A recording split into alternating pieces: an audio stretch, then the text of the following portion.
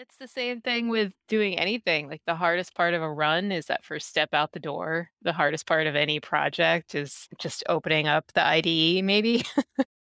Anyway, for those who are just joining in, we're just talking about how I couldn't press the record button because this is the first podcast episode and we're calling it The Mind of a Serial Learner. And why did we think that was a good idea, Alicia? Well, this podcast is all about lifelong learning and that process and the pain and turning that pain into a process of perhaps joy and then continued pain. But all in all, trying to lessen the fear of learning something new and taking on a new skill. Maybe we should introduce ourselves first. Let me go ahead since I brought it up. So, who are you, Praveen? That's the ultimate question. Does anyone really know who they are? Well, we got existential fast. So my name is Praveen Angyan, and my parents actually bought me a personal computer when I was, I think when I was 7 years old. That was the time when you had 256 kilobytes of RAM and a 40 megabyte hard drive cost around $2,000. Me and my brother would turn on the computer and go and have breakfast and then come back and it still wouldn't have turned on. I've been pretty lucky that I got in computers right when it was getting started. This was famously the time when Bill Gates had said, I don't ever see how there's going to be more than, I should look this up in Google, but I believe he said 15 computers in the whole world or something crazy like that. 15 computers across the planet, those would be like 15 very big computers. There are a lot of people who'd want to share. All right. So what about you, Alicia? Well, Praveen, my name is Alicia McLennan. And for me, the introduction to tech was all about video games. When I was little, we had a Texas Instruments TI-99. One of my favorite games was Hunt the Wumpus. That segued into Apple computers. At school, looking back at my childhood, I realized that it was set in the fabric of learning. You're just always on the computer. And it's grown now into such a pervasive thing that when I was little, it was go to the computer lab and learn how to type. And now I see my nieces who are 8, 9 years old on their cell phones. They basically have the equivalent of a supercomputer in their pockets, and it's no big deal. That's definitely something that I see happen. I was reading an article about how people are building mind machine interfaces. Elon Musk is doing it. There are a few other startups doing it and they have relative success. And I'm like, I don't really care about that. And that is all science fiction. Literally, people have written science fiction books about mind machine interfaces and other topics like that. And right now we are like not even impressed by any of that. Exactly. It's difficult to say. Like over the holidays, I got a Quest VR headset and it's amazing. Like virtual reality is absolutely stunning. That being said, that headset is so uncomfortable. It's basically like a brick on your face and you're able to run through obstacle courses and get into shooting games and it's so much fun. It's so realistic, but the reality is I wouldn't be doing this more than like 15 minutes a day before I'd start to feel nauseous. And so thinking about what you just described of like wearable technology, I'd get into that, but only if it were actually comfortable and it's not a chip being inserted in my brain. I'm not there yet. And then speaking of getting existential, I've always been self-aware. And I think we both discussed how people have a self-identity. For me, my self-identity, and this is something that I just realized recently. And this kind of ties in into the concept of the whole podcast as to why I push myself to learn different things every so often. Just the way I was brought up, the way my parents brought me up, the way I was brought up in India when I was growing up, I identify everything as a test. So even at work, if someone gives me a project, I think, okay, this is a test. Let me study up on this. I haven't heard of this technology. I haven't heard of this process. I haven't heard of this person. And sometimes I'll look up the person. I'll find out how their name is pronounced because I want to ace the test. I've actually had the opportunity to suck at a lot of things from playing poker to stand up. And I've also had my friends with a lot of their technical startups. And one of my friends had a PR startup. And that was actually one of the times when I was really afraid of learning something new because I've always been what I consider an introvert. And as a PR person, there were hundreds of maybe even thousands of people sometimes in some of the parties that he went to, and he dragged me with him. Yeah, in theory, that sounds awesome, but the reality is that sounds exhausting. There's nothing that compares to that. So there's no social activity that gives me anxiety anymore. Nice. Oh, yeah, and I've sucked at a lot of things, and the adage that I eventually learned was to appreciate the challenge and that it's not so much like focusing on an innate talent or like being born with a skill. It's more so about persistence and tenacity. And just if you really want to get good at something, you have to sit with the tedium sometimes and just do it. And so, like, the things that I've gotten pretty decent at, like flying airplanes or programming, it's because of just doing stuff. And so it's been a process of turning that anxiety that you described into a sense of excitement and wonder and turning towards curiosity rather than trying to identify like my immediate ability with my ego because it's not useful to do that because if you start getting discouraged, it's really easy to just say something like, "Oh, well, I'm not a natural born engineer, so I just can't do this." So for me, it's always been about, okay, just if you want to try running, go ahead, start running. And then that eventually evolved into running marathons. And I'm not a particularly great marathon runner, but I love running marathons. I don't know what that says about me. Probably that I'm a bit of a masochist, but yeah, I just like doing stuff. Alicia and I met when she interviewed for her first programming job. Correct me if I'm wrong, but it was your first programming job, right?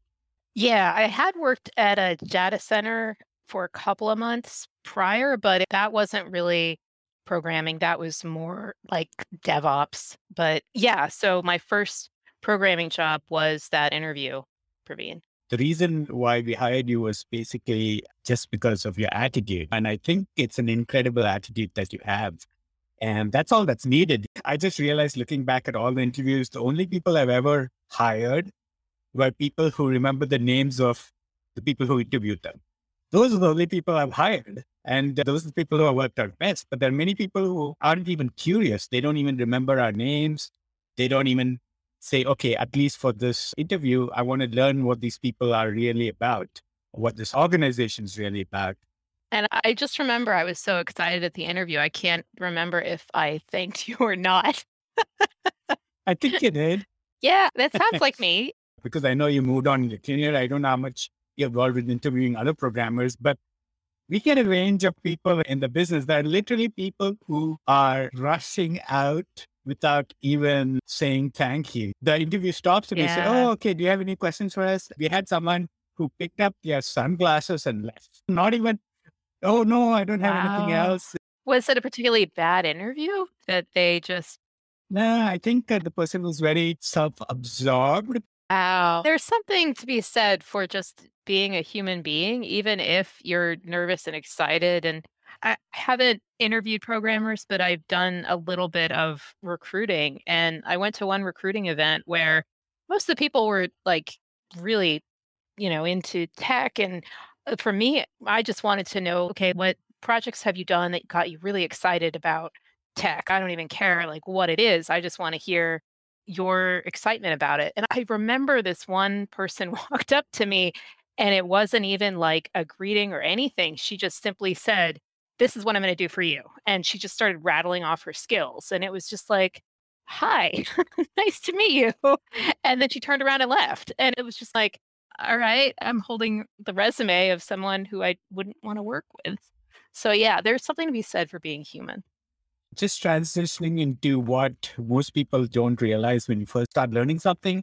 I'm just talking a bit about why also some people don't want to start learning something as an adult, which kind of transitions into the point of this whole podcast, is that people don't realize that when you first start learning something new, you're actually either you're going to stay constant or you're actually going to get worse at it. That throws a lot Hmm. of people out. You might actually start out with coding and you're able to do the first few projects, and then someone throws a reasonably hard project and you can't even start. And then you're like, wow, I got worse. Even though the project might have been harder, people immediately get the idea that they might be getting worse. And part of that is, of course, when you first start something, people are actually literally giving you things that are very easy. So the first time you're given a challenge, you mistake not being able to approach that as, oh, okay, I'm actually getting worse the more I work at it. Yeah, having that attitude of thinking like I can learn from this. I have no idea how to do this, but by the end, I will know how to do this versus tackling an easy problem. You're not going to learn anything from that. You're just going to do it like you're a robot, and that's no fun. Actually, kids learn all the time because what else are they going to do? Set up shop as a certified accountant? That's awesome. Meet my accountant. He's a baby. Most of the time, kids, since they're bad at everything, they can't really tell the difference. The problem is that most people who are, I don't know what you call it, but an adult who's self functioning, what do you call an adult who can take care of themselves? Self-actualized? I meant that most people who can take care of themselves, they've got a job, they've got an apartment, they're paying rent, as in they're functioning members of society. They've gotten good at something. Maybe they went to school for art and now they're an art teacher, or maybe they are good at music and they're performing music, or maybe even in our case, they went to college for computer science and they got a job as an intern and they've now a junior programmer. So most people get good at something, right? And then Sure. they forget that they weren't good at that something when they first started. So they immediately start comparing anything they're learning newly to why am I not good as this thing that I've been practicing for 10 years? That throws people a lot off. And that's why I was making the comparison to kids, because kids suck at everything. Kids just Oh, start. yeah, kids are terrible. Just for the audience, I hope that she means they're terrible at doing stuff like kids do karate, violin. Of course, I'm kidding. Kids are awesome. They really are. I think we can all learn from kids. Kids have that attitude of just doing it. A kid learning language, they don't care about being grammatically correct. They just want to get their point across and they can refine the rules of grammar later. And they apply that attitude to everything.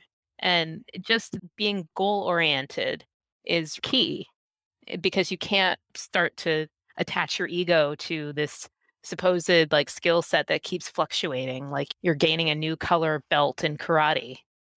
Although we have to apply that measurement to perhaps to have that range of gratification that, okay, you worked this hard at it.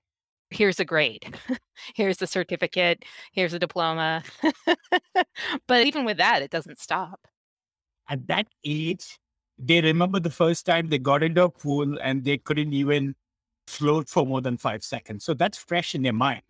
But most adults, when they get to the age of 30, I think 30 is a good age when you might think of learning something new. They forget that they were ever bad at something because they're so focused on what they're doing for a living and what they're really good at, what they've been practicing all their life. When I say all their life, of course, some people choose their career in college, some people just choose it naturally. But whatever path they take, there's something that they're good at because they actually practice it when they were bad at everything. So they got good at this one thing. And then because they got good at it, it actually gave them a positive feedback loop where they were getting rewarded for getting good at something. So they forget that it probably was pretty painful when they first started that. Oh, absolutely. And sometimes that pain can be a bit motivating because it's one way of holding yourself accountable of, okay, this will be the worst I am at this. I can't possibly get worse, although you can get worse at something, but it's part of the process.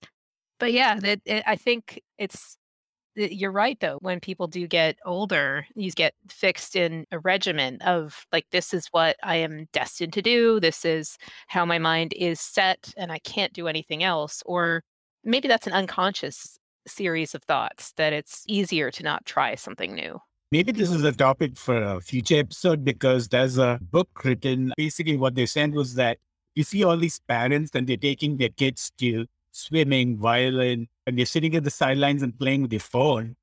And if you ask them to learn something new, they're like, well, I can't do it. But they're forcing their own kids to learn 20 different things. Oh, yeah.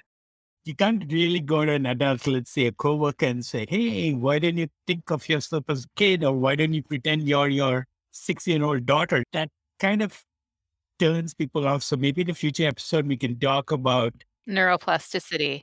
I think there's recent research that shows that neuroplasticity stays constant even as an adult, right?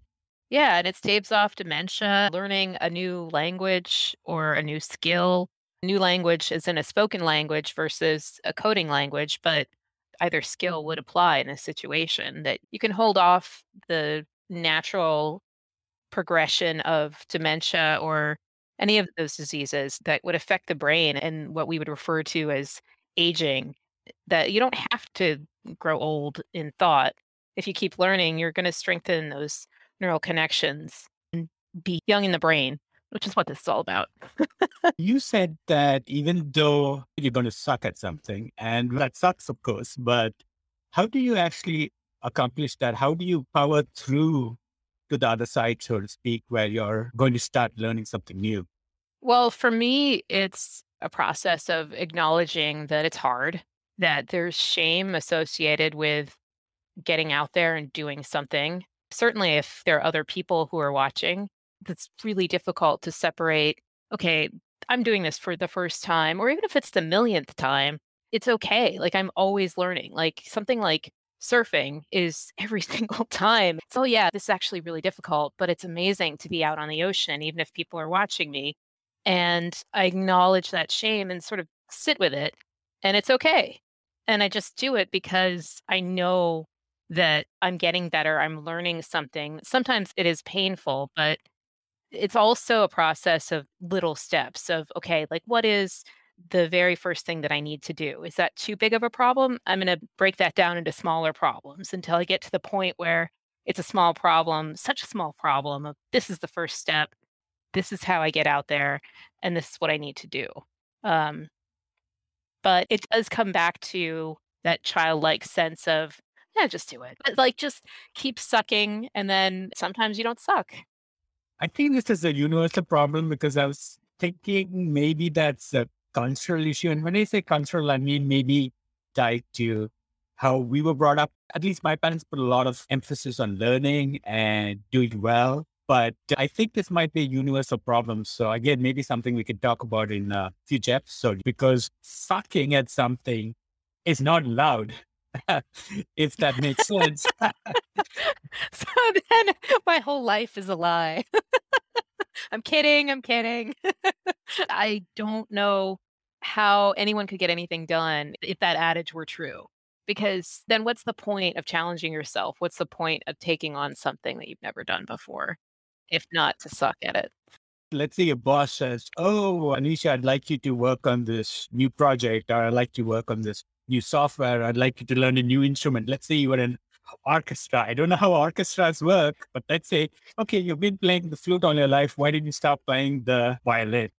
Bob Dylan did that with his band for that song, Everybody Must Get Stoned, and it's made to sound like a band where everybody's stoned. It's really effective, actually, but yeah, it's actually a brilliant technique. I don't know that would apply for an orchestra, but I'm sure there are conductors actually who can play 20 different instruments. And because of that ability to just jump to another instrument, that's brain strengthening. But I know that's not where you were getting at. Go ahead. No one is allowed to say to their boss, right? Oh, yeah, I'm going to take 3 months to suck at this, right? That's universally not allowed.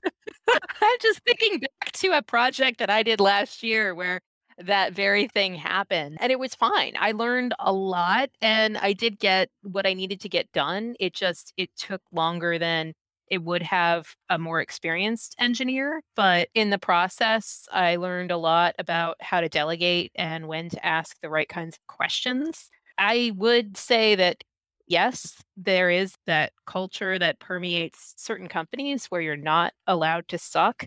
But my hope would be that people would learn that like sucking is awesome because you can take away so much from that challenge of being terrible at something and turning it around. But you have to remember that I've got one foot in the sky. I don't know if I'm getting the metaphor right, but basically what I'm hoping for a world where on project plans, the project manager says, okay, team, let's set aside 25% of our time, which is 3 months out of every year to suck at something. That's what I'm saying. I'm saying acknowledge it to everyone in the organization and say, hey, it's perfectly fine to suck at something. There are some companies that actually do that. And I think that's also another great topic for another episode. Like, for instance, Google, I think, was the one that started the 20% free time. Yeah, and that really does stem from acknowledgement from the top saying we need people who have a growth mindset. And when you start with something new, it can be very discouraging, especially if you're in a high pressure environment where you need to churn out product. It can be counterintuitive, but you really do bring about a sense of, okay, like I'm psychologically safe to screw up, to just do something wrong because I'm doing. And the fact of just doing something, that in and of itself is awesome. It does sound counterintuitive because you aren't necessarily like meeting a time goal, but then that's when you become a little more agile in your process of finishing a product and stretching that goal. It's a process. The way I actually powered through this is actually, I've got two pieces of advice. And one piece of advice that actually everybody I've ever told this to, including you, came back and Yep. said, "Help them." I still use this. My advice was probably a mindset issue, and it could be again a whole episode. But my advice that everyone I've ever given this to has called me, in fact, and has thanked me for it. So I know it either works or it's done some good, is just think that anything you're going to learn in the next few weeks is probably going to be the easiest thing you're going to do in your life. Because most people do want to earn more, they want to get better at something, they want to move on in their careers. So even if it's hard right now, there's going to become a time when it's so easy that you literally can do it in your sleep. So you just have to remember that what you're feeling right now is not how you're going to feel in a year from now. And you have to remember the past times in your life when you've been able to make that happen. It could be something as simple as a year ago when you could barely even figure out how to get in the building. I needed to upload a better example. Maybe you could be the example person. Oh boy, no pressure. Honestly, like I feel that way about every single thing that I do because every single day I'm presented with something that I had either never heard of or it's something that I had heard of but presented in a new way in a new sort of situation. Certainly when you're scaling a project, that can stretch your brain into like new ways of learning how databases work and why you would like create index tables and how you can get into locking. All these terms are esoteric, but then on the other hand, like getting used to that, it's like, oh, wait, I didn't know that last year, but I totally know that now. And I know why certain things have to be done in such a way to prevent situations in which customers would be complaining, for example. But at the time, it was just panic. Something that people can identify, even if we come up with an example in a different industry. One example for anyone starting to cook, right, in say a restaurant, they're always given the sous chef job and they're cutting onions and they're peeling potatoes and they take a lot of time to do that. And then there's a time when they can do it literally without watching their fingers. And something like that is an example. I have, for the last 8 years, have been trying to learn how to play guitar. I can play a watered down version of Malaguena and some shapes of notes, but I have gotten better because I've taken on little challenges of like, oh, well, I could never do that because I can't stretch my fingers that far. Like something that's really silly. And the reality is just takes like concentrated practice every single day for like even just 5 minutes. And it starts to become almost second nature. I'm good by any means, but it's one of those things like you're turning that daunting pit in the stomach into, oh, I'm really excited to accomplish this, even if it's just something as like playing a scale on a guitar. Speaking of pit in a stomach, I do have another bit of advice. And this was actually when I first started stand up. I roped myself into doing stand up for about a year. And I remember the very first time I got up on stage, my friend had just ordered a glass of scotch on the rocks and he was settling down to enjoy Why it. would you ruin scotch that way? Sorry, go ahead. And I grabbed it and I downed the entire scotch in two gulps just before I was Wow. going to get up on stage. You should have seen his face. But I honestly was considering breaking up with all of my friends. And most people think I'm joking, but I came up with a plan just before I was about to get up on stage about how I could stop talking to my friends because I wanted to run out of that comedy club. I believe it. I mean, that level of shame, it's real. Your brain is trying to protect you. You go into flight mode and you happen to be in flight mode. As soon as I got up on the stage, everything went away and I got the first laugh. And that was it. From that day onwards, I was just basically hooked. And I think this is useful because I don't think a lot of people are going to try stand up because it is scary. Some of our audience members might, but here's something that I think is actionable. One thing I realized is that just showing up makes you better than 50% of all the people who are trying to do that. And what I mean by that is, at least in terms of comedy, just that day itself, I saw a couple of people who were also doing comedy for the first time, and they got on stage and they basically were trying to form jokes on the fly. They didn't prepare. And that's what I mean by showing up, just preparing, just sitting down and saying, okay, let me give my best shot at this, even if I fail. That itself makes you better than 50% of everyone on the planet. Oh, yeah. And some of the best comedians on the planet, like, they will prepare stuff and they'll test it in front of an audience, but they'll make a concerted effort to prep a whole bit or several bits. And then when they're on stage, test an audience. I guess if you are doing improv or if you're doing some kind of like audience interaction, maybe you would form a joke on the moment or on the fly. But I can't imagine doing stand up and then just before you're about to go on, just starting to write jokes, like, I'd be like, "Knock, knock." It was literally what you're just saying. Basically, they were trying to form a knock-knock joke on the spur of the moment. Let me give you one funny story. There's a time we were trying to interview a programmer. This programmer has actually been working successfully at a law firm, wanted to really move on, and we were interviewing for the job. And he said, okay, I'm in front of your office. I can't find you guys. And we stepped out of the office and no one was there. And we said, where are you? And he's describing the place. And we're like, no, no, that's not the location. You're up the street. Turn your car around and come to our office. And he's like, no, I don't think that's the correct place. And my partner is not as patient as me, my business partner. So he grabbed the phone and he said, look, I'm going to tell you how to get to our office because I see your car up the street. Put your hands on the steering wheel, turn it around 360 degrees, turn your car 360 degrees on 180 degrees. 180 degrees exactly. Put your foot on the pedal, accelerate till you hit the stop sign, then stop and park your car. That's how you get to your office. And he finally did show up. If he had just showed up, he would have probably offered it the job because we weren't really picky. But the fact that he was arguing with us and saying, well, you guys don't know where your office is. Wow, that's a really great way to start an interview, like, just immediately break into an argument with your prospective employer. That's genius. That's what I mean by showing up. Showing up just means sometimes literally showing up. That I would use the 50%, but the way that you would describe the actual preparation, I would say that'll make you 90% better than people who otherwise wouldn't give it a second thought. And coding interviews have their own special place, like whiteboarding and those algorithms that you're never going to use on the job itself.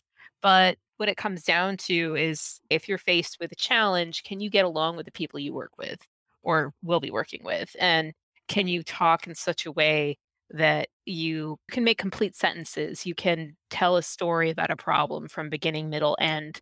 And these are like fundamental skills. It's difficult sometimes when you're nervous or faced with something that is such a daunting topic that is technical skills. But it's really just breaking it down into smaller and smaller parts until it's easy. You could do it in your sleep. So if you were to summarize what people would need to do to punch through, what would you suggest to our audience? I always go back to Dr. Dweck's statement, and I'm paraphrasing, but she talks about the growth mindset versus the fixed mindset. And a fixed mindset would have that concept of if I learn this, if I'm smart enough to learn this. Whereas a growth mindset would simply say, when I learn this. And sometimes that takes time. Sometimes it takes practice. Sometimes it's tedious and painful. And sometimes it's a matter of looking at things with a new perspective. But if you think, when I learn this, you start to open up a world of possibilities of, oh, I could learn anything. I think that's a great stopping point. And our hope is that for anyone looking to learn something new as an adult, coding is a great first step. Our next episode is going to cover why coding is a great first step. Coding is a great way to learn how to start learning as an adult. And that's what we hope to do with this Yeah. podcast. We're planning to try to convince anyone who's listening in why learning as an adult is important and how they can actually start to code, even if they don't want to become programmers. I think a lot of people could benefit from coding and actually using that to learn something new in their life. Any thoughts, Alicia? I agree 100%. Coding is something I think a lot of people actually do day to day without realizing it. And I think people already have the skill and the ability to break down problems into subroutines and algorithms. We want to thank you for listening. You can find us on Twitter under the handle @LearnerHQ and on the web at learnerhq.com.